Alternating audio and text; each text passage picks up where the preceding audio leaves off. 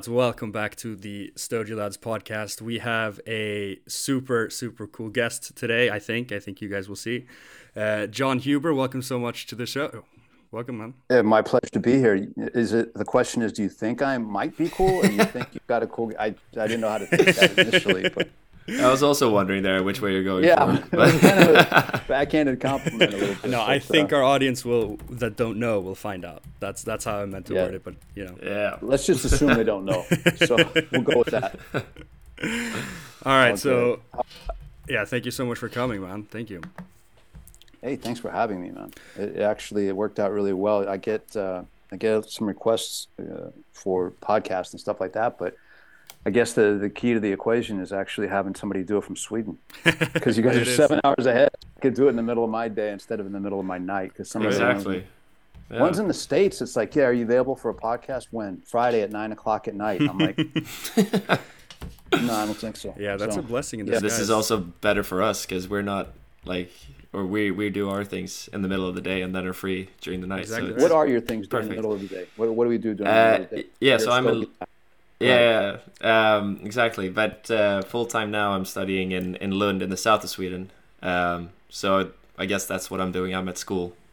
Good for you. What are you studying? Not as exciting. Mechanical engineering. Lovely. Yeah. Good for you, man. Nice, I'm business student, studying business in Stockholm. So yeah, full-time student as well. You guys really are lads. You're like what? We really are young. Like, are you old enough to smoke?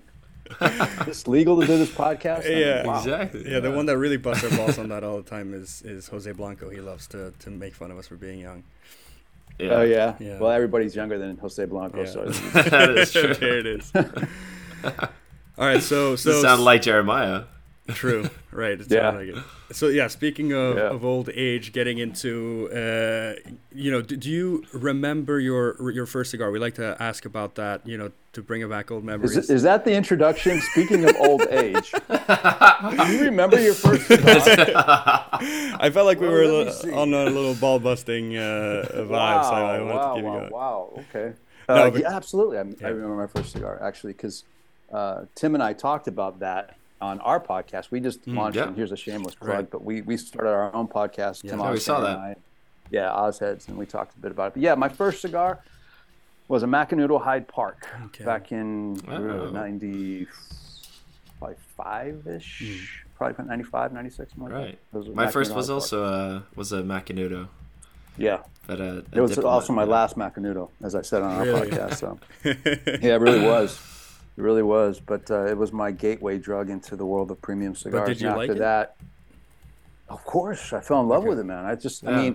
I fell in love with cigars when I walked into a cigar store almost by accident in a place called Uptown Smoke Shop here in Nashville. It's no longer Uptown Smoke Shop, but at any rate, as soon as I walked into the humidor and I had that smell of like the cedar and the tobacco, and it was just like, honest to God, it was like one of those epiphany moments where, like in the cartoons, the light bulb goes over the head, and I just knew immediately that was it. Wow. And it was like, that was it for me, and never looked back. So yeah, I loved it. But I graduated from the Macanudo Hyde Parks into, I think I'm trying to remember what the other cigars I bought along the way. It was like Leon Jimenez, Avo. Avo was a big spend for me. I remember back in the old days, the Avo number 2, which was a 6x50. I think they were priced about $6 and change. And to me, that was like all the money in the world. I would like scrape up my money to buy one Avo number 2. And I was like, I thought, I was King Tut of Shit Mountain smoking an Avo. So. But it's been a journey for sure. Wow. Cool. Yeah, I feel like Macanudos were a lot of people's first. Like, it was that the 90s, or do you know about what year that would have been? Yeah, it was 90s. It was like I said, like probably 95. Okay, late 95-ish. Okay, so in their heyday for sure. Yeah. All right. So another question about those earlier days, because you mentioned in a podcast, but I couldn't figure out what it was. You went to LA to study. Did you go to college in LA, or what? What did you go to do? Hence the studying portion of that. Yeah. So, yeah. I mean, I was 17 at the time, and I left. I grew up in San Francisco in the city, and then I went to the University of Southern California to study cinema and film, because when I was in high school, I got into video production, and I became very good at it. And I was like, this is really kind of what I have a talent for. Anyway, long story short, like a lot of people in their collegiate career, I bounced around from cinema to business to undeclared to finally exercise science, which is like physiology, biomechanics, kinesiology, because it was my easiest way to not go to class because I was heavily into working out at the time. And everything that they were teaching, I already kind of knew as far as like calories and all this stuff and nutrition. I was like, I already know this, so I don't have to study. So that's what I did. And then I graduated USC. Well, I didn't graduate. Actually, I left early, a few, a few classes short, but I was like, school's not for me. It never really was. Right. Did a stint as a private trainer in Los Angeles for the Sports Connection and the Sports Club. And then I went into like commercial real estate and I had a bunch of lousy jobs, this, that, and the other. Had an opportunity to move to Nashville. And here we are. So, that's the Reader's Digest condensed version of everything. Okay. Yeah. Right. Yeah. My second half of the question was, because I was going to say you seem very visually creative. I think that's something that strikes me with your brand so much. I'm not that surprised to hear like cinema, that it was connected to something of the arts. But yeah, sorry. I'm very, to me, like this is like the whole thing for me is the creative process. Like I love cigars. I love tobacco. I especially love the agricultural aspect of this industry and the romance and the tradition and the craft of it. But for me personally, it's the creative outlet that really kind of keeps me going and motivated to, whether it's, product brand development, whether it's designing a hat or a t-shirt. I just love the creative process. So I need that to get out. So it's a joy for me for sure. Yeah. And with that creativity... Sorry. Yeah, go ahead. I'm sorry. No, you go ahead. Okay. And I was just going to say that because you were talking about creativity and the arts and all that. And we know that, I mean, just looking through your cigars and reading about the names and everything, you see that music is such like an obvious inspiration in your cigar making. And there's lots of references. And I also read this quote, which I really felt for. And it was... The cigar company would be the band and the various cigar blends would be the albums, each with their own sound or flavor. Correct. So I guess my question would be like, when you're making a new line, is music at the forefront of your inspiration, or is it more of an afterthought? What fits to your cigar that you made? Not always. Not always. Music has definitely, dovetailed into a lot of our brands and the inspiration behind them, but not all the time.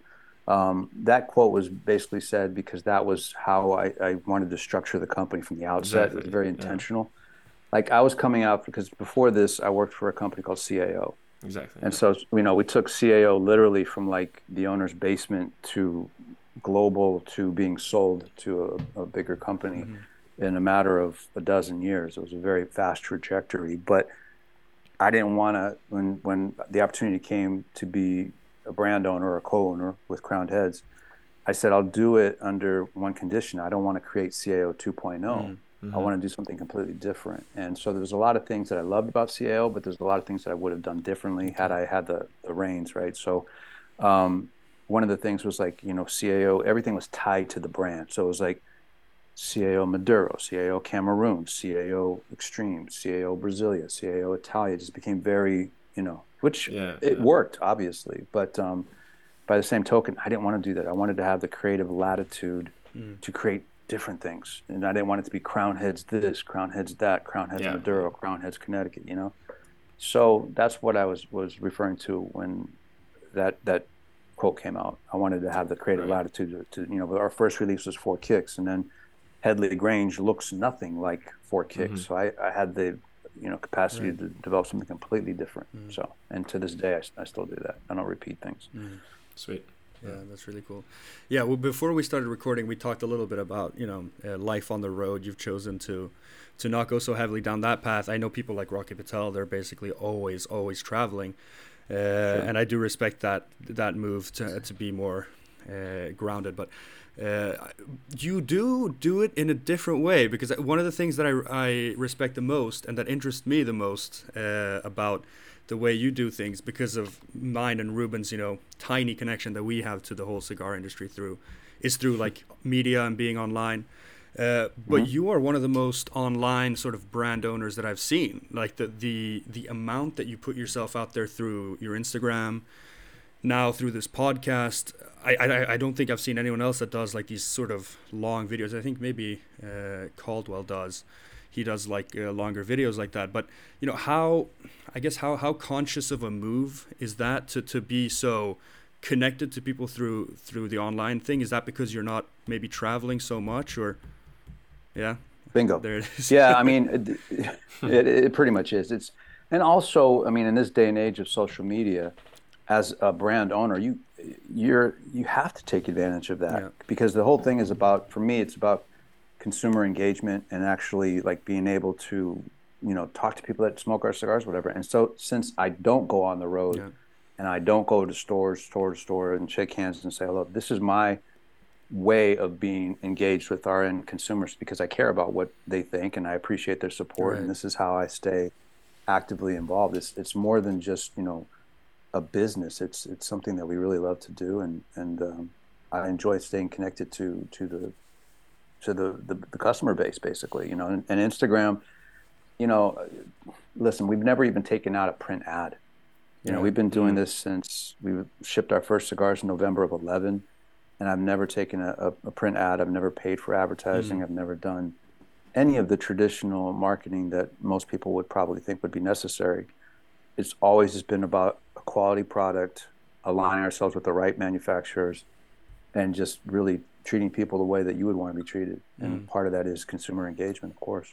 Yeah, but I think it seems like you do enjoy it. It seems very genuine. Like it's so easy. I feel like I can always sniff out when it's like very bullshit corporate, like when someone is so clearly just doing something for the, like some marketing guy told them to do whatever. But I think you've done really well with it. Today's people, consumers and people in general, they're very savvy, and they smell authenticity, and they smell you know, a lack of integrity and fraud real quick.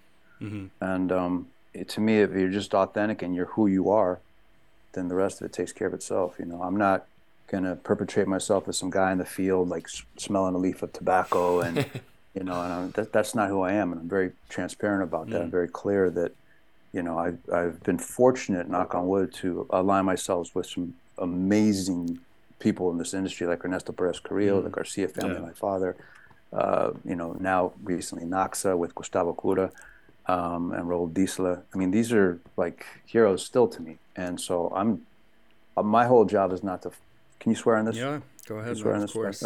My job, as Pete Johnson once told me, is not to fuck it up. Wow. He told me that, you know, way back in the day. He's like, you know, if you start with great tobacco and you've got the right people, your job as a brand owner is not to fuck it up. Just validate it, and that's it. That's all you can do. And that's what I do, you know. Yeah.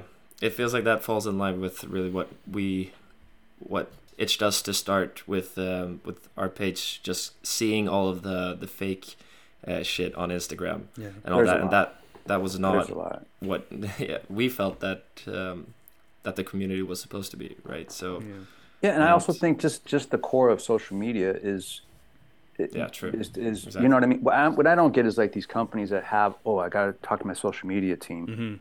No, if you're the owner, you know your message, you know how to deliver it, you deliver it. Don't pay somebody to talk about on your behalf, because then it gets lost in translation. Right. You should be authentic, and you should be the person. And that's kind of how, by default, I kind of became the front of the house, more or less. Like when you go into a restaurant, you're greeted by somebody. I'm the guy for Crown Heads. But I'm just one person in a machine, and I'm just, you know, I'm happen to be the one at the front of the machine, I guess, so to speak. Right. But and is, you know, when you formed Crown Heads, there were some other guys from CEO with you. Is that still the same constellation of people at the core? Well, it's still Mike Condor and I. And then as of the end of last year, or middle of last year, excuse me, end of 21, Tim, formerly of CAO, came back into the fold. He was an initial investor in the early years, but he stayed out of the creative wheel. And then now he's come back to launch Osgener Family Cigars. and which is part of Crowned Heads. Nice. It's not we're not distributing his product for him. He is part of the team. Right. A lot of our sales guys I've known for, like Miguel Shodell, our national sales manager. I guess I've known him for 20 years. We've been working together off and on. Same with Adam Shepard, Brian McGee. Wes has been with us for 7 or 8 years. I mean, we don't have a lot of turnover, and a lot of the guys are from the old school. So it's just interesting how everything kind of comes at full circle. But Sweet. I mean, just a great band of brothers, really. I mean, it's like a family for me. Oh yeah. Mm-hmm. Yeah. So you mentioned Tim. I guess let's talk about the podcast that you also mentioned a little bit, because that was about a week ago. You posted the first episode, something like that. Yeah, I think it was last Friday. Was it? Mm-hmm. Was it last Friday? I can't remember. I'm losing track of time. 6 days ago, yeah. Hasn't been out very long. Yeah, it's not even a week. The whole intent was to do one every other week, so 2 times a month. Yeah, it's great production quality. Yeah. It's certainly better than the production we're running here. Yeah, we have a. It's nice with video. Yeah, Cole does an outstanding job with this. This is something that, like, Tim and I discussed doing at the end of last year. We were just brainstorming some creative ideas, and I always said, like, somebody asked me if I would do a pod, and I would be like, if somebody can literally set the camera and do the editing and do the uploading and then cut it up into reels, I'm all for it. Just put me in front of the mic and we can talk. I said, but I'm not into the whole post-production because I know it's time-consuming. of course, yeah. Mm-hmm. And Tim's like, well, I've got these brothers that are great at social media, and we can do a podcast with them. And so Cole's been a wonderful addition to the team, and his brother Jack, and so they basically manage all of that for us. So we'll see how it goes. Knock on wood, we'll see if it grows. It's fun to do. Tim and I just shoot it twice a month. Yep. And then the brothers handle the rest of it. So I think it's a great way for because I was gonna mention that too with your whole like online presence. I don't think I've seen a brand either that has that sort of cult following that you guys do. I mean, I know a lot of people say. I mean, I say I'm like a Fuente fan, but I like their cigars. But like a lot of people really love the whole Crowned Heads ethos, like the whole brand itself. Yeah. So that's a cool thing that you guys are doing it. I like that. No, go ahead. I like that because, I mean, not to interrupt, but my vision for the company when we decided to do it back in late 10, early 11, was that I didn't want to just create like this cigar brand. I didn't want it to be like Huber and Condor cigars or Condor Huber cigars. I wanted to create, my vision was to create an aspirational brand. And people are like, what does that mean? I'm like, well, take for instance, Harley Davidson, right? Their apparel and their image, people aspire to that. So even if they don't ride a motorcycle, they may wear the T-shirt or the hat because they aspire to that lifestyle of being free, of being rebellious. And that's what I wanted to do with Crowned Heads. I wanted to create an aspirational brand. And part of our mantra from the get-go was always carve your own path. When the rules don't make sense, carve your own path. And so I wanted to be an example eventually to people that say, okay, gee, I really wanted to start my own coffee house, or I wanted to start my own whiskey or whatever, but I just don't know if I can do it. Well, here are 2 morons in Nashville, Tennessee that have started this premium cigar business and actually have built it over the years and are quasi-successful at it. So I can do it too. I just wanted to be aspirational and inspirational to people to follow their dreams and pursue their goals. Yeah, that creates really a nice community as well, one that you want to stay in and be a part of. So that's I like that. No, I just wanted to it's have all very organic. A follow-up on the podcast if you want it, like just for our audience that have if they haven't seen it, like what's your plan for going forward? Are you guys gonna have like guests on on and off, or are you gonna do it just you 2 guys, or what's the idea? I think we discussed it, and I think eventually we'll have industry guests, whether it be in this format like by Zoom, or if, we have a lot of friends that are in the, not in the industry, but like in other interesting industries, whether it be athletics or restaurant owners or in the music business. And so we'll mix it up a little bit. But right now, Tim and I are just kind of finding our rhythm with the podcast and our banter, so to speak. Nice. So once we get our feet under us, I think it'd be interesting to have some other people on there, because otherwise, after 5 or 6 episodes of watching Tim and John talk all day, it's like you want something else. You want another ingredient to come in. So it'll be fun. It'll grow organically like everything else. So, looking forward to following that. Thank you. Just returning a bit to the, I mean, you spent a lot of years at CAO, and you started out as a shipping manager or something like that of sorts, right? Correct. I guess I was wondering, because you really advanced up through the ranks quite quickly there, and I guess it was a small company in itself, Correct. right? Absolutely. But what did you feel like you learned in the beginning there, and do you bring any of that with you when you started up Crown Heads? Yeah, I knew nothing about shipping, but I just said, listen, I'll be the best shipping manager ever, and I was terrible. Yeah. I'm a terrible logistics person and all that stuff, and but it was my way to get my foot in the door, and then quickly, just because I was so interested in promoting the brand, I found avenues to do so. So I got myself on a radio show. I got myself, I got traded out cigars for ad sponsors locally on rock radio stations. And I compiled all of this that I'd been doing on my spare time, and I presented it to Jono. And he's like, oh, who is this guy? I was like, it's me. He's like, wow, okay, you're the director of promotions and public relations from now on. And that was like after 5 months of stumbling through shipping. And then it just kind of went from there, And what I learned, to answer your question, is Jono was an amazing, amazing man.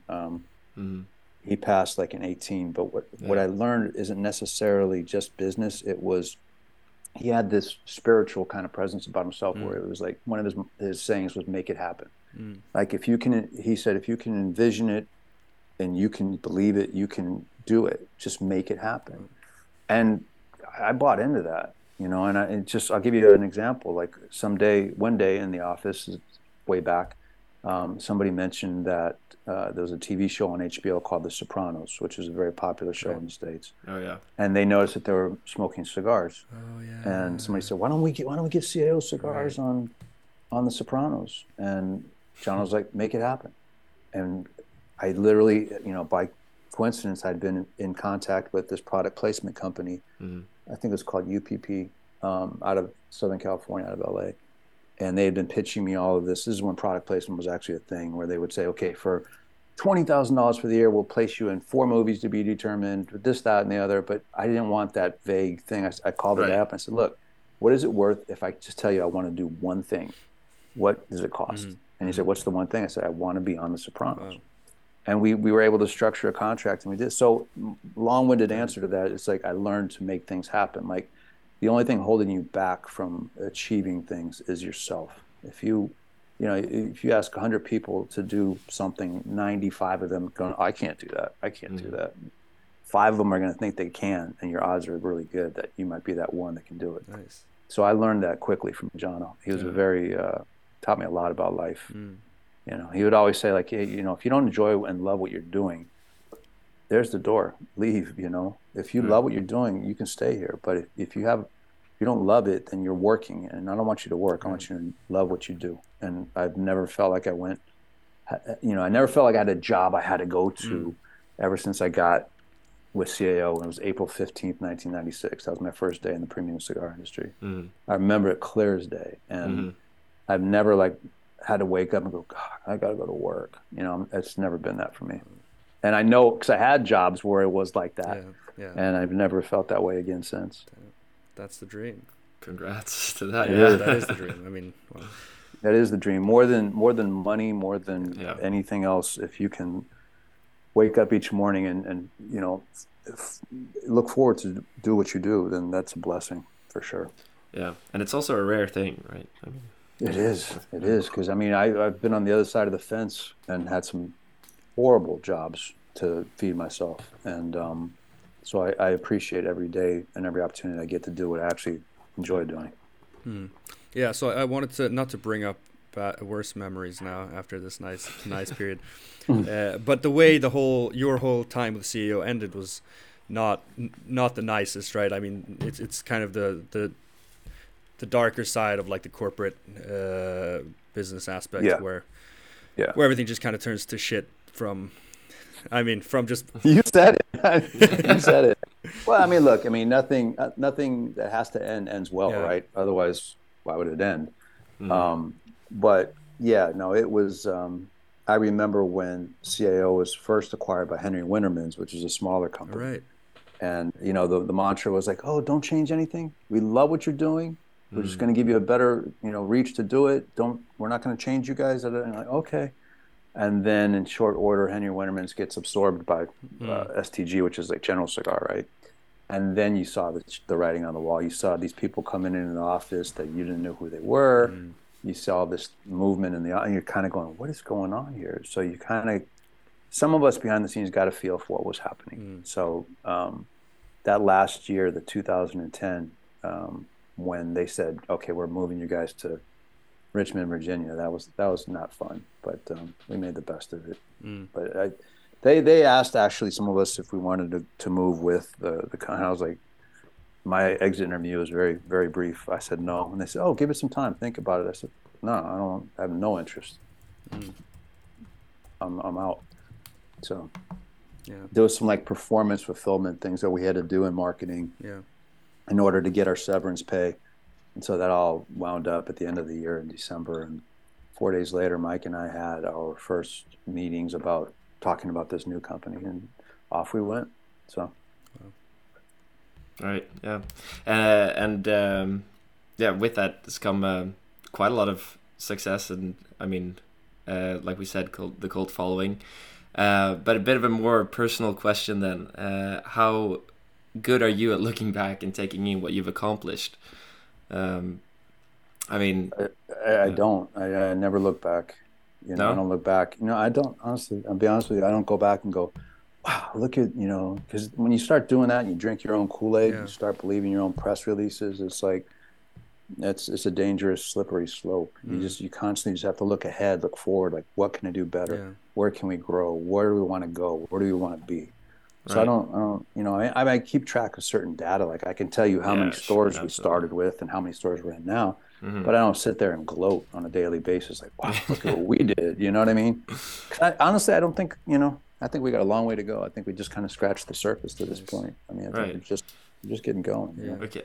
But then, so when you sit down now to like make a new cigar and all that, what is the process like for you then? Or not like make a cigar, but when you want to release a new cigar brand, what is the process like sitting down? Do you factor in the past then as well? And then, or is it just what you're feeling? No, there's a little bit of both. There's what I call like, we do a good bit of LEs or edition limitadas, as you guys would call them, limited editions. But a lot of those are what I call like legacy LEs, like that come out once a year, but people look forward to them. So like Four Kicks Mule Kick or La Carambella Cosas Finos or Las Calaveras, those are kind of given. They're going to come out. And so we just have to start the production and the rolling and everything and know when we're going to drop each one of them throughout the year. But then there's also the new stuff, like the new ideas, the new blends, new brands, new regular production releases. Like I'll give you an example. We haven't done a regular production brand with Ernesto at Tabacalera La Alianza since 2020. So it's like been 3 years since we've done anything on that basis. So working on that now with him. So you really start the process almost like in the third or fourth quarter of the prior year and start planning out the following year in terms of production and scheduling, and so that things don't kind of run over each other. It's kind of a balancing act a little bit. And then you throw in the on top of that you're dealing with an agricultural product, right? And it makes things challenging because you're planning logistics and production and purchase orders and all of these things on a calendar with 4 different factories, and then you're at the mercy of the weather, the soil, the yield, the availability.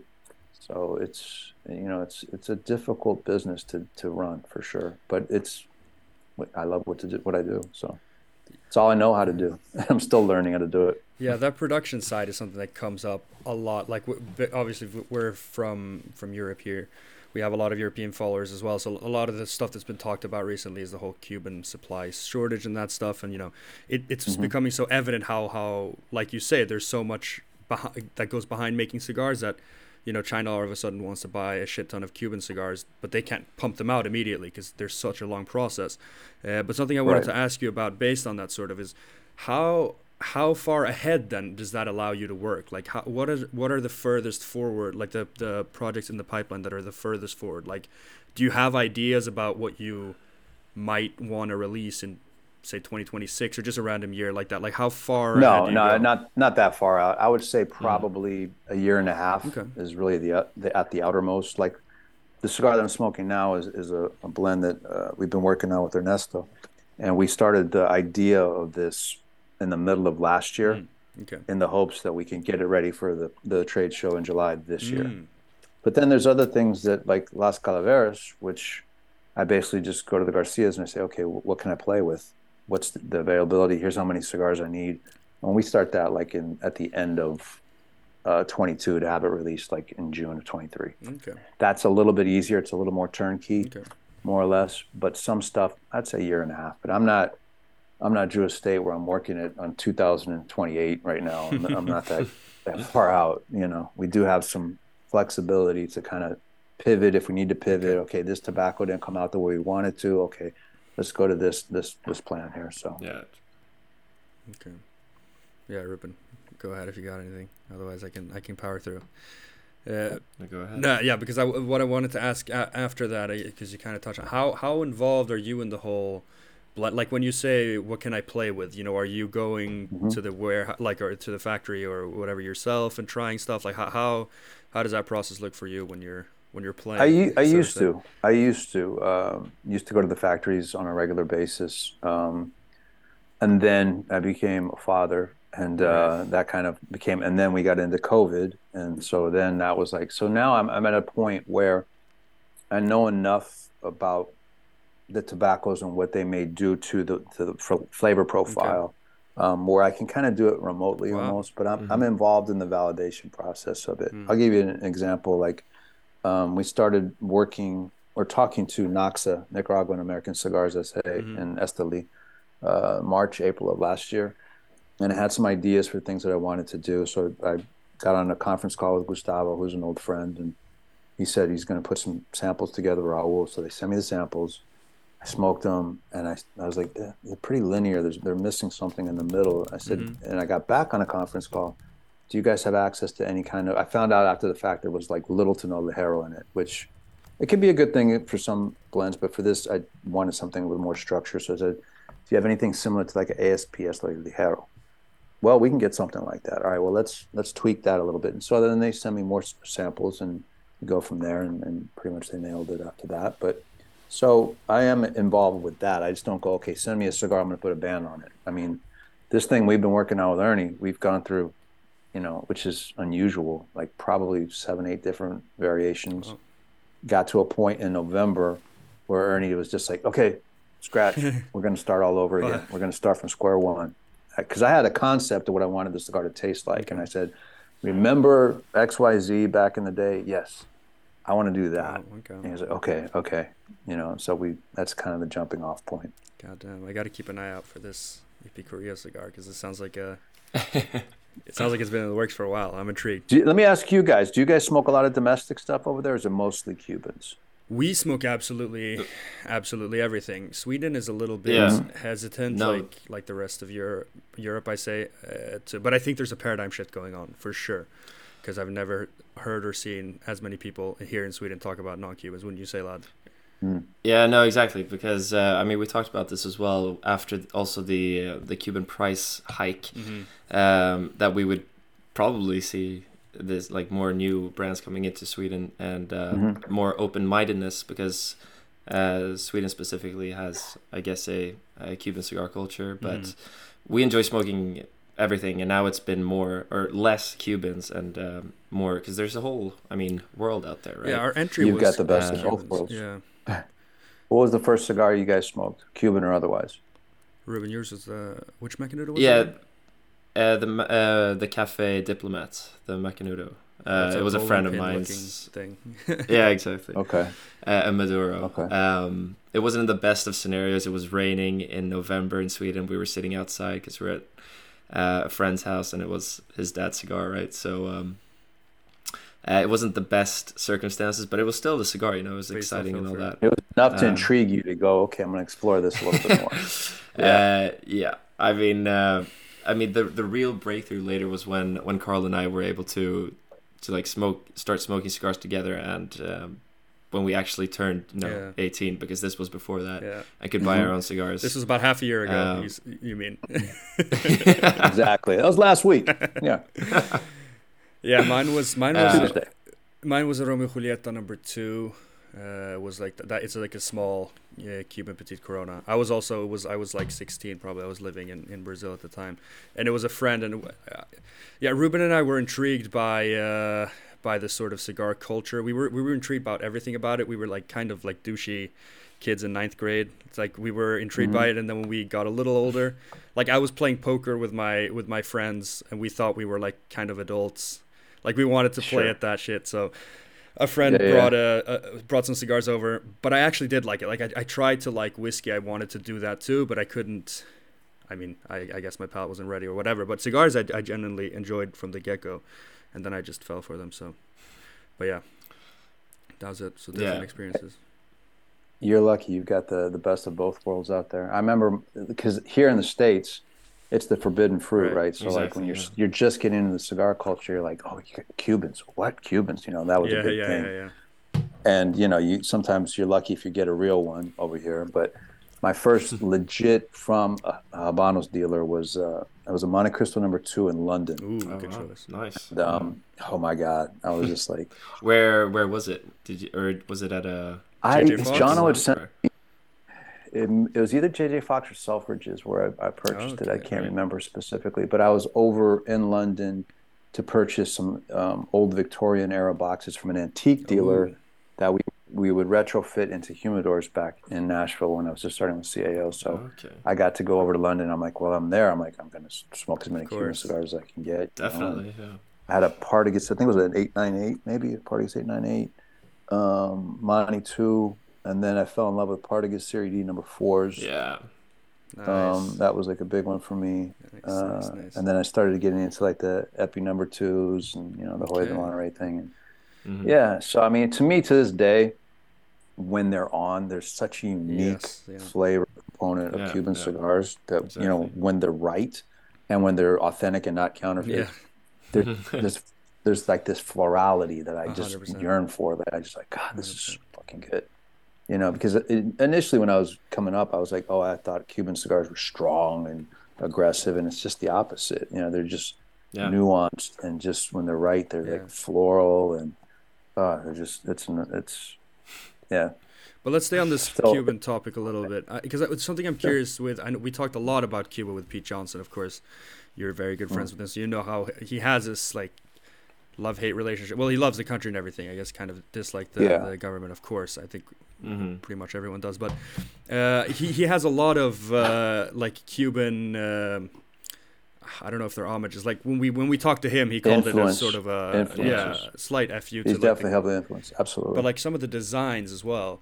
I looked through like you have a lot of really unique designs on yours. The only one that caught my eye, kind of design-wise, was the Jericho Hill. It looks a little bit like the. I don't know if this is intentional. This is why I was so curious. Ramon Alonis? Yes, the old green. Okay, so that was intentional then. 100%. Wow. 100%. Okay. So how did that come? Nice spot.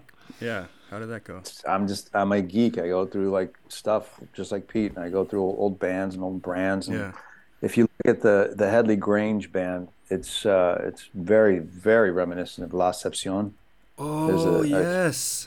Oh my God! Now that you say that, right. So there's definitely that component to it. Yeah, those two that come to mind, the Ramon Alonis and the. And oh my God, it's so similar. How the hell did I not? That's even like more similar. It's very similar. I think Half Wheel called it out back in 2012. Like, this looks a lot like. So you look at like the really old disc, because both of those are. Oh yeah, super. I love like looking at like the artwork from like the pre-embargo stuff, even. Side of this door is the actual Vista from La Imperiosa, which used to be a Cuban brand back in the day. So we discovered that we registered the brand in 15 or 14, and this company called Vrydog out of Holland was making the bands. And so as a gift, they gave me this framed, beautiful, Vista from the original La Imperiosa back in, I think it dates back to 12 or 20 or something ridiculous. But I stare at the thing because I'm like, there was no machinery back then. This is all like, hand done. And I'm like, it's art, to me. So it's like that's part of one of the things that draws me to the business is just the history, the antiquity, the craft. It's a beautifully romantic product grown by hand. There's no machinery involved. And totally agree. That's what sucked me in, really. It really did. So, but yeah, I mean, I've heard Pete use that quote where like, Cuba is the wheel. Yeah. He's not trying to reinvent it. He's just trying to like put his spin on it. And so honestly, I've said this before, but there isn't a cigar that Pete has put out that I'm not like fanboy over. I literally, I like to tell the story. It's 2003 and the big trade show that we have annually here in the States. It was in Nashville. And at that point I had known Pete for 7 years. And so we had this thing where every trade show we'd get together and like, oh, what's good out there? What are you smoking? What's the, and he had this little cabinet of unbanded cigars. And he's like, here, try this. This is my cigar. Ooh. And I just took one and he says, it's called Tatuaje. So I lit it and I was just like, fuck. I'm like, dude, what is this? You know what I mean? I'm like, I said, if you could do this on a regular basis consistently, you're going to change the game, literally. And I mean, if you think about his success in the business, it's like he started off with, a cigar that was almost impossible to pronounce, understated packaging, high price point, super good. But it was so good that you could put it in a brown paper bag, and people would buy it. You almost did the brown bands. Close. Yeah, it was so well done. I'm still a big Tatuaje fan to this day. I was in Saints and Sinners, I think, every year until I just forgot to renew one year. But he's a good friend, and I definitely somebody I respect and admire. Yeah, I'm glad you reached out to him. He talked a lot about you after we were done recording. I was waiting to contact you, but I'm a little shy, so I was waiting for like the right moment. But I'm glad you wrote. No, I saw that. That's why I contacted you guys. I was like, oh, this is so cool. But I wanted to ask, how did you? Because when I've studied both you guys, it's almost insane how much, at least on the surface level, it seemed. But you guys are friends. But like how much you guys have in common, it's nuts. Like, how did you guys actually meet for the first time? Like, how did that happen? It was in Cincinnati at the trade show in 1996. And I had literally just started at CAO like maybe 3 months before that. And I was thrown into this massive trade show with, all of my icons that I've been reading in the magazines, Ernesto, the Fuentes, Padron. I'm like, oh my God, what am I doing here, And I saw this guy walk by with tattoos, and I had a couple of tattoos. Back then, nobody had tattoos. Yeah. And so we kind of like, what's up? That kind of one of those things, And then we just started talking, and he was the buyer and manager for the Grand Havana Room in Beverly Hills at the time. Okay. And I was like, oh, dude, I said, I lived in LA for like 12 years. Oh, really? Where'd you live? And I'm like, off of Melrose. We just became fast friends. And it's interesting because despite all of his success that to me, he's like started the whole like boutique thing, in my opinion, one of the key guys. Yeah. He's still the same guy that I met in Cincinnati in 1996. He's just that down-to-earth cigar geek, creative genius dude, and he's good people. Yeah. We don't talk like all the time. We'll text once in a while, but as soon as we see each other, it's like, it's like nothing, no time ever went by. That's the best. Yeah. He's the whole reason why we got in with my father. My father's cigar. Yeah, makes sense. 100%. He was with me in the factory when we came out with the blend for the first Las Calaveras in 2014. He was the first guy that validated it. I remember I was smoking and I said, do me a favor, let me know what you think of this. And I was just getting started on my own thing. Pete had already been doing his thing for 11 years. Wow. And he's like, yeah, it's good. It's meaty. It's different than anything coming out of this house. I like it. I'm like, okay. That's a pretty good Pete. Yeah. It was just, very nonchalant. And then the cigar took off for us. And, we've done, every year we've done a Las Calaveras since. But he gave me the entree into the factory. Wow. And I owe a lot to him for that, for sure. Because Las Calaveras has become kind of like our monster every year and always been made by the Garcias. And I got to know Jaime and Yanni and Pepin, through Pete, Mm. and so I owe him a lot and that family a lot. I mean, they're some of the best in the business, Legends, right? for So sure. yeah. Right. But as we were talking about earlier, it's not only cigars. I mean, you have the hats, you have the lifestyle brand, the aspirational brand that you're talking about, and that really gives it a different vibe. What parts of kind of the lifestyle brand and the cigars do you find the most fun for you, or the most what makes you? I don't know I what I'm you asking know really. Yeah. I like design, right? Yeah. And so like ever since I was a kid, I've always loved hats. Like I would once a week, if I was a good kid, or if had a treat, my mom would let me go down to this department store and buy a baseball hat. Oh. And so I've always been collecting hats, and so it's just something that I've loved to do. I designed them when I was at CAO, and I continue to do that for Mm. Crowned Heads, and it's just kind of evolved. And now I'm like, I can design with Ebbets Field flannels. I can design with New Era. I'm working, and I can anything I can think up, I can create. And so Yeah. That's really cool. on my desk, I've got a file that's literally 3 or 4 inches thick of hat designs, exclusively hats that we've either produced, or they're in the design queue, or that we've ordered. And I just it's a constant thing that I'm coming up with. We've never repeated the same style or Yeah, colorway that's really twice cool. in however many years. And in fact, I got a message from a Crown Heads fan in Oregon, good guy named Brian Roberson, and I don't know if he'll ever watch this, but he's a huge supporter, and he says, "I just bought my 100th hat from you guys Oh. online." I'm like, I What said, a "We made collection. 100 different hats," and I'm like, I sent him a thank you Yeah. note, and I said, "At some point, you got to send me a picture of the collection That's because I don't even have 100 Crown Heads hats." Oh my God. So it's fun, and I love it, and gives me something to wear. Yeah, it's I mean, I don't have to buy clothes; I just wear our merch, and Yeah, true. that's about it. So I love doing it. It's just another creative outlet. they look That's really such a good. cool space that you have now, like just the creative outlet in all senses, like the cigars, the names, the merchandise, and all that. It's Yeah, it's I cool mean, to have that and space. intentionally the name Crowned Heads was ambiguous enough that it could go into other lanes. I mean, you Right. could have if I wanted to, we could do a Crowned Heads Spirit or a Crowned Heads Coffee. Yeah. It's just if you establish yourself in one lane, you might be able to shift to another. I mean, we're still learning this one, but and now I don't drink, so it would be kind of hard for me to do Okay. a whiskey. But at one point, it was a thought or something. But now we're just going to stay with cigars for sure. Yeah, I wanted to ask now because I actually I watched, I think like one of the first ever interviews you did when you started up your own brand. It was this like I think it was called Tiki Bar or some kind of show. It was like 2011. Oh God, that's way back. Yeah, it was really. First of all, I was shocked because you haven't aged a day, and I don't get.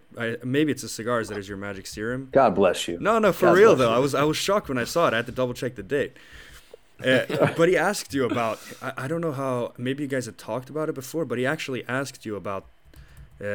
You must have talked about it before because he asked you about lifestyle brand, and I felt like that was such a random question, but you didn't like want to really answer it then. I don't know how thought through was it? Like, did you plan it from the get go when you wanted to make your cigar brand that you wanted to do this kind of stuff? No, not really. Just kind of organically evolved into it. The merchandising portion of it. I mean, we never even used to put stuff online up until I'd say the first 5 years. It was never even for sale, but we started using so much apparel on like in-store giveaways, gift with purchase, that I'm like, well, I've got to establish a value so these people know what they're getting. So let's just put the stuff online and we'll put a price tag on it so that they know if they buy X and they're going to get this is what the gift with purchase value is. And that's really how it started. And then it just kind of picked up and picked up and picked up, and it just got to be more and more fun. And then I was lucky enough to meet our headwear manufacturer by accident. And Derek came in one day and I said, just want to talk to you about some stuff. And he said, yeah, he goes, I've got this company that I work for and you can design everything. I'm like, what? He said, yeah. He goes, you can do the eyelet, you can do the visor, under visor, crown, trucker, and I'm like, you're talking my language. We're going to be friends. And we've done hundreds of thousands of dollars of business with those guys since then. And so it's been great. It's been a lot of fun. Something I do in tandem with also working on product development for cigars. I'll always have like something in the queue for headwear and promotional merchandise and stuff like that.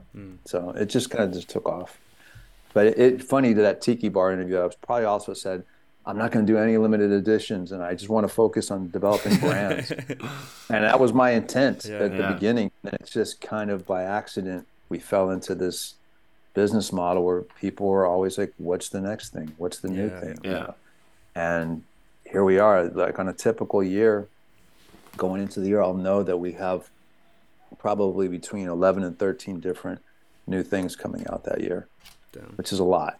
It's a lot, and it's sure. Constantly, you're juggling. Yeah. And now with the advent of OFC with Tim's brand, it's like now we have another one to consider. Where okay, I can't cannibalize his thing. Let him have the spotlight here, and then we'll come around here, and then so it's a juggling act for sure. Yeah. Actually, Lad, before you ask your question, can I? Because there's something that's super connected to that now.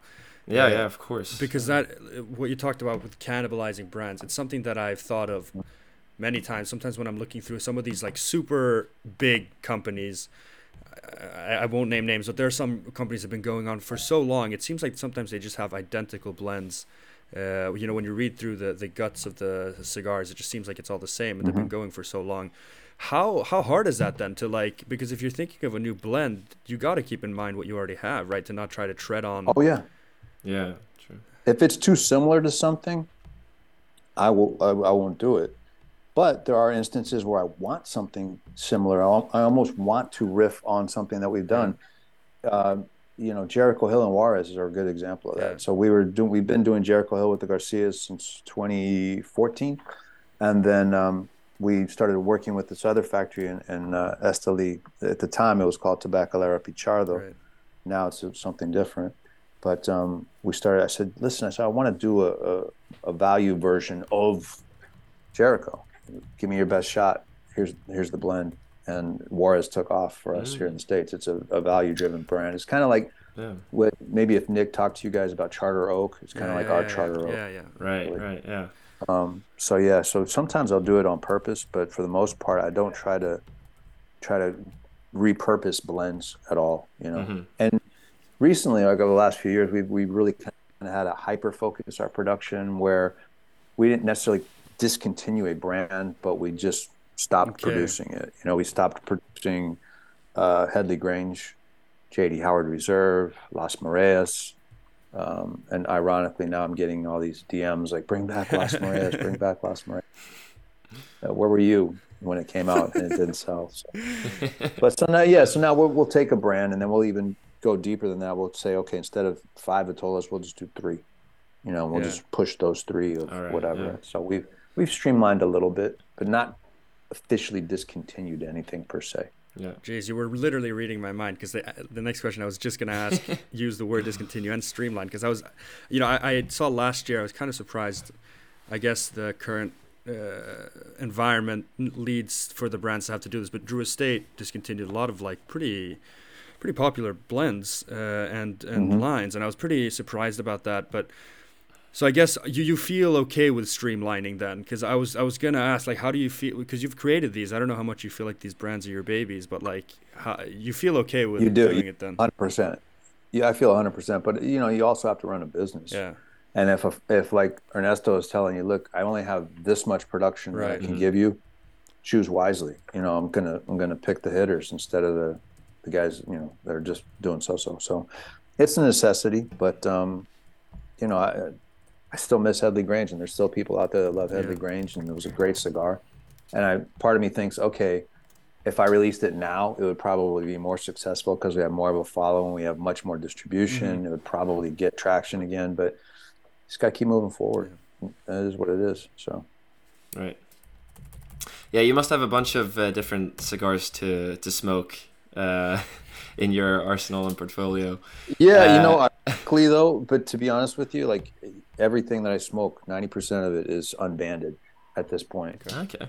Because I'm always constantly in development of different things. True. And, trying different projects. Right. And so, I don't get a lot of. Obviously, I go back to the cabinet and I'll pull out a Mil Diaz or I'll pull out a Four Kicks Capa Especial, whatever, just to smoke it for fun. But my first cigars of the day are always like, okay, I got to see how this tastes on a fresh palate. I got to see where this is going. And does it taste different than it did 2 weeks ago? Yeah, it's rounding out a little more, whatever. So it's but it's more work. But how often would you say that you smoke cigars from other brands or that are not Often. Pete Johnson? Often, yeah. Yeah. I mean, we just had our sales meeting here in Nashville, like in December, and one of my brokers from the Northeast just came in with this huge bag. So these are for you, bro. And I'm like, oh, it was like Nice. Illusion, Cavalier, Tatuaje. It was all this stuff. It was called, and I was just like a kid in a candy store. I'm like, oh, I get to smoke all of it. You know what I mean? So yeah, That's I awesome. still geek out on everybody's stuff. I really do. I'm a Yeah. big fan of, obviously with Pete's, but also with Dion's, with Epernay is so Illusion. good. Oh, that's his crowning jewel, I think, in my opinion. But he had a cigar called Fuma d'Amour that came and went. I don't know if it's still in production, but that cigar was fantastic I have one too. of those still here. Yeah. Fuma d'Amour, oh, Yeah, good definitely. stuff. Oh, yeah, I have one. He's another one. He's like Pete. He's like, there's not anything he's put out where I don't go, wow, this is fucking great, Yeah. But Dion's like a scientist when it comes to tobacco. Like, he'll forget more than I'll ever learn about actual tobacco. He's amazing guy. And I smoke Nicholas's stuff too. I'm a big fan of Nick. I'm happy for all of his success. So this is just, yeah. Do you ever feel like that you're inspired when smoking some other cigar that you're like, oh, I kind of want to recreate this, but not like identical? It hasn't happened yet, to be honest with you. My inspiration comes more from like my memory of stuff. Like like on this particular blend, I remember telling Ernie in the middle of last year, I said, you remember when you used to do El Rico Habano back in the day? Yeah, bro. Yeah. I was like, that was my favorite cigar, more than La Gloria Cubana. El Rico Habano, I liked that better. And he says, yeah, and his face lit up. I said, let's try to create a version of that. So I kind of think about things from my memory, from my past, and things that I've smoked before, or like I'll think, wow, I wish I could make a cigar like a Bahia Gold Robusto in 1998. And it just stands out in my mind. I can't tell you what I had for dinner 3 nights ago, but I can tell you where I was, what year it was, what Vitola it was, and it was a Bahia Gold. Wow. So those are like standouts. But there's nothing. Things. Yeah, but there's nothing that I go, oh, I want to make a Illusion Epernay. No. I don't want to do that. Or just like a flavor that's more, there are components of like. I go back to that florality that I referenced in Cuban cigars, and I remember, I don't know if you guys know Warped. Yeah, of course. Yeah.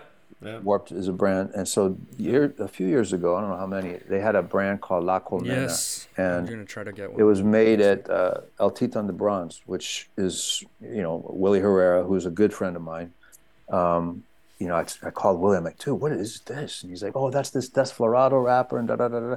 I said, I love that flavor. I can't find that flavor anywhere, and so those are things that kind of like stand out. And I've had the luxury of working with Willie on a cigar as well. We did La Coalición together in 2019, and it was a great process. We had a lot of fun working on that, and it was a great cigar. But we couldn't get production anymore out of Drew Estate, so it kind of came and went. But it was supposed to be a regular production cigar, and it was fun working with Willie. I'm hoping to do something with him soon. He's actually supposed to be sending me samples. Okay. So, but I always have my feelers out with things, but he's a great dude. Okay. Yeah, I wanted to ask, Ruben, you touched on a little bit about looking back. The reason I wrote that question about like looking back at your achievements, I say the same thing to Ruben. Like, I think I told you one night last summer, I was kind of sad about how I can't get so much happiness out of stuff we've done either. Like I remember when we were starting out with this, like if I would see that we were speaking to a brand owner like you, I would have lost it like when I was 18. But like I don't know, I can't look back either. But I wanted to ask you, since you seem to have the right mindset, you talked about Headley Grange and that cigar and that success that it did have. You said it would do better, but it made the top 25. And I remember seeing, but I remember seeing you talk about the fact that when you started out, you had this like notebook and you were like reading the Cigar Aficionado ratings at the same time. That must have been a little surreal seeing your own cigars in those ratings and, making the top 25. Did you ever reflect on that, or that just kind of came and passed as That's a good question. But the answer to it is no. It didn't really kind of connect with me like that. It didn't hit me that way. It just kind of felt right at the time. I'll tell you what did hit me that way is working with Ernesto. Okay. Because I remember I had this, we started working with Ernesto in 11, and I've gotten to know him very well over the years. And yeah, I just love him as a man. He's just a great dude. He's like, I call him my padrino because he really is not just the guy of cigars, but like I would trust my kids with Wow. Ernie. He's just such a good man. And I remember one day I was at the factory years ago, and I just like, I go, dude, I said, this is like, it's like a pinch me kind of a I'm dreaming moment. I said, what are you talking about? I said, I used to read about you in Cigar Aficionado magazine about La Gloria Cubana and your whole rise in Calle Ocho and all this stuff. And I said, you were like my hero. And I'm actually sitting here in your conference room, working on blends and validating tobaccos with you right now. That was surreal for me, that moment. But other than that, like seeing the accolades or the awards or the little gold plaques from CA, I'm like, it really doesn't. To me, it never hit me, and it's just like, okay, so what? What's next? That doesn't. Right. It's just working with the people that were on your Mount Rushmore that you kind of go, wow, this is pretty cool. Yeah. Yeah. Okay. I'm Guy that couldn't get hired at a retail tobacconist for $7 an hour. Right. So like, years later, I'm working with one of the legends, right? So yeah. That's crazy. That's an inch that hits. Yeah. I'm going to Pro Cigar next week. That's the first time I'm ever going to like a cigar producing country. That's the first time I'm going to see anything, and I think he will be there. I hope. I think he usually goes, so I'll say hi. He usually is there.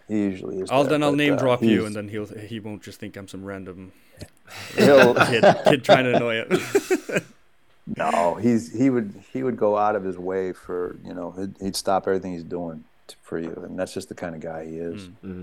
I remember I had a friend of mine here in Nashville, and he was going to Miami, and he's like, "Do you think I could stop by at Ernie's office?" And I said, "Well, I'll see if he's in town." And he was in town, and he stopped by, and he said, "He goes, the guy was amazing. He just stopped everything he was doing, sat down, smoked a cigar with us, and we talked for like 2 hours, and he just put everything else on hold." And he's like, "Oh, you're a friend of John's? Come here." Wow. That kind of a thing. And he's that kind of guy. He's super, super, super guy. Love that guy. That's awesome. I'm looking forward to that. Yeah. So before that'll be a good experience. Yeah, I can't wait. It's a dream come true. But we have you a little longer because you've been so generous with that time. We like to involve our followers. Lad, if you want to ask some follower questions from the people. Absolutely. Yeah, because we posted about this yesterday that we're going to have you on. I saw that on Instagram. Yeah. So one of the questions then from Shane V, he asks, what are your thoughts on aging your cigars? Are there any that stand out as being even better with age? I think cigars in general, the ones that come off the bench with more structure will obviously have more potential to age and round out. I mean, the biggest thing for me, like the guys that say, "Oh, this is good, but it's going to be better with a little age. You got to age it." Well, everything gets better with age. Wine, whiskey. I mean, that's a no-brainer. So it's like you're saying you're Captain Obvious when you say, "Oh, it'll be better with age." You know what I mean? The only cigars that don't age well, for me, in my experience, have been like cigars that like are lighter, like a Connecticut shade type of a thing, or a Connecticut Ecuador to an extent. They have a shelf life, and then they kind of tend to age out. But I had a 2014 Las Calaveras, which I'm like, is there any gas still in the tank after almost 10 years? It's fantastic. It's so good. And that's, all the applause goes for the Garcias. But, just heavier cigars like broadleaf to me tends to round out, become a little bit smoother, richer, rounder. But cigars in general, yes, they will be better with some age. Okay. What about aging your cigars before releasing them? Is that... The factory takes care of that. Okay. I mean, when we get the cigars up here, my intent and my hope is that they're ready to go. It's not like, in the 90s where you had to get cigars and they were green and you had to sit on them in the warehouse. No, it's like they come aged and ready to smoke, and they should be. When the consumer buys a cigar in a cigar shop, it should be ready. It shouldn't be like, take this home and, dry box it or something. It's like, if that's the case, then we're not doing our job. Okay, so another one here, and this one I found interesting because I've heard you say pretty much the exact same thing that Pete Johnson said to us, that you like to put out cigars that you enjoy smoking yourself. So 100%. Andy _Moan, he asked if you want to put out more Connecticut cigars, the example he used was something like the Sobremesa Brulee, something mellow but flavorful. Like, do you enjoy Connecticut cigars yourself a lot? Do you feel like you want to put more of those out there, or? No, I've never really been a big Connecticut guy. We did a brand called Luminosa a Right. few years ago that kind of filled that niche, and it never really spoke to our audience. I think the Crown Head smokers, at least domestically, tend to gravitate more towards the darker, the heavier, the, you know, like, oh, I want something that's a little bit stronger kind of a thing. Like Luminosa never really performed well for us. We still produce it, but in small quantities. I've never been a big Connecticut guy. I will admit that like my palate has gone from, you know, that Macanudo Hyde Park all the way to like, you know, then it's like wine. You start with like, you know, like a white wine, like a what is white wine? Freaking Sauvignon Blanc. Yeah. Then you go to like a Pinot and then a Rosé, and then you go into, before you know it, you're drinking like bold cabs and Zins and Petit Syrahs. And that's my palate kind of went that way. And now I'm kind of going back to like stuff like Mil Días, which is not as aggressive. It's just more nuanced. And I'm enjoying cigars like with that flavor profile. Because I go back to a guy that maybe Pete even referenced. His name was George Brightman. Yeah, still around. And he's, I mean, one of my mentors. And he told me, he's like, you know, cigars shouldn't be something that challenges you to smoke them. It should be something you enjoy. It shouldn't hit you over the head, you know. And there's a component of the domestic market where they look for that. They want something that's like this nicotine bomb that makes them sweat. And they're like, where's the pleasure in that, you know? It's the difference between sipping a drink or you just want to do a shot and get fucked up. Yeah. You know, go ahead. But that's not what we want to do. Yeah, then smoke cigarettes. I've kind of gone full circle with that. And I'm like, I'm working more on nuanced stuff. I mean, a smaller example of that would be the cigar we did called Mother Church, which is a really fantastic cigar. And that blend was more nuanced and it wasn't like really super heavy. So that's what I kind of like to smoke. But, you know, I'm not the typical Crown Head smoker probably either. Yeah, George is an absolute legend. I was on a show with him a few weeks ago. Oh, really? So you've met him? Yeah, I've talked to him many times through like Light 'Em Up. It's an online show, if you know. Yes. Yeah, I've been on a panel with him a couple times, and he's the best. Like I just sit like a sponge and tries to soak up everything. I'm the same way. I still send him samples, blind samples, to evaluate. Oh yeah. When George speaks, I listen. Wow. 100%. There's so many stories, but back in the heyday of Cigar Aficionado magazine, which I would say was probably like the late 90s, early 2000s, that guy, you would go anywhere in New York or any city, and like every maitre d' would know who he was. Mr. Brightman, come this way, you know, come to your table. You go, if you had dinner with Brightman, it was an experience, you know. He'd bring him a bottle of like, he want this Chateau Lafite, and they'd bring him the bottle. Then he'd touch the bottle and go, no, let's cool it down 2 more degrees, bring it back. That kind of he was like one of these guys. He just had this presence. This presence and a plethora of knowledge about cigars. Yes. Like he knew, you know what I mean? He never even had a smartphone, but he knew how to get a hold of Carlito Fuente. He knew how to get a hold of Lito Gomez, George Padron. The list went on. He was the connector. Damn. And that was my mentor for many years. Definitely. I learned so much from George about the business. Great guy. Super impressive with those kinds of people, you know. His knowledge is insane, and his palate is ridiculous. I've seen him. You could put 5 cigars blind, and he'll nail at least 3, if not 4, out of them, and tell you, "Oh, that's a Juan Lopez special selection." He's like a sommelier of cigars. Yeah, that's incredible. Yeah. Right. We got another question here. Then, is there any type of tobacco you would like to work with in the future?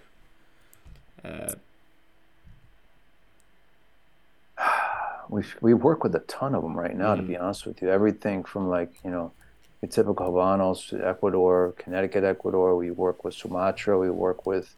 I've even tried some hybrid Sumatra wrappers from Ernie. What about Cameroon? A ton. Does that interest you? Not interested. Really? Not at all. Not at all. What? I love Cameroon wrappers. No, I don't like. They're problematic because they're super expensive. Yeah, that's true. And B, the breakage is ridiculous. It's such a frail, thin wrapper, and I can't think of any like cigars that stand out in my memory that were Cameroon cigars. That was a hot wrapper back in the day. Yeah, And true. CA the Land Rover cigar Cameroon. It's very good, but I have no interest in working with Cameroon. Interesting. Okay, yeah. I don't. Yeah, that's a person. No, I just love the Don Carlos, the Arturo Fuente Don Carlos line. That's the one that I. Oh, that's a great cigar. That's the The one. number 3. Don Carlos number 3. It's like a little 5 by 48 or maybe 49. It's a smaller. Beautiful cigar. Beautiful cigar. Yeah, I like that Vitola a lot. Definitely. No, Cameroon, I can't think of anything else. I mean, that Desflorado wrapper that I told you about that Willie had, I mean, that would be kind of fun to mess with, but I don't think I could get a huge. You have to also think about yields and stuff. And really, can you make this cigar next year and the year after, kind of a thing. So, of course, you're kind of at the mercy of that as well. All right, so last question here, and we kind of choked with the timing here. Last year when we had Pete on, it was like right before the NFL playoffs, and we had a chance to ask him predictions, and we all said we all had the worst predictions ever. So I hope no one bet based on whatever. But did you? I don't even. Yeah. Are you? Because I've seen the Crown Heads like Raiders inspired hats. Are you a Raiders fan, like with your California background? Yeah, I was when I was a kid, Okay. and I was growing up, and they were in Oakland. I grew up in San Francisco, so I kind of bounced between the 49ers and the Raiders. Right. But I mean, it sounds kind of lame, but I really don't have a lot of time to follow sports now, so I don't really, I get it. I mean, somebody asked me if you watched the Super Bowl, and I was just like, we watched the halftime show. So it's music, that's your thing. Yeah, exactly.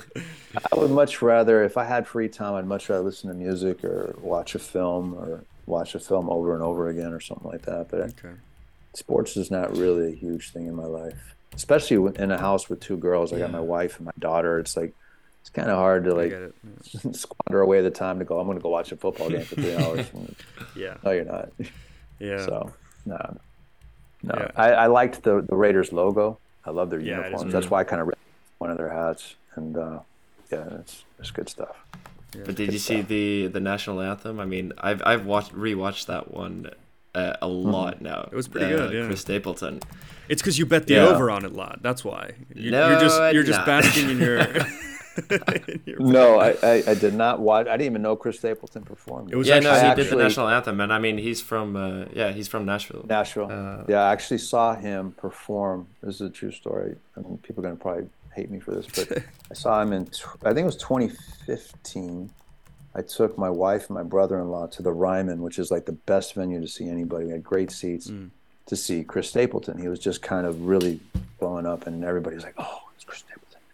And I just remember nodding off in the seat like this, and my wife was like jamming me. Like, what are you doing? And I was like falling asleep. I just didn't do it for me.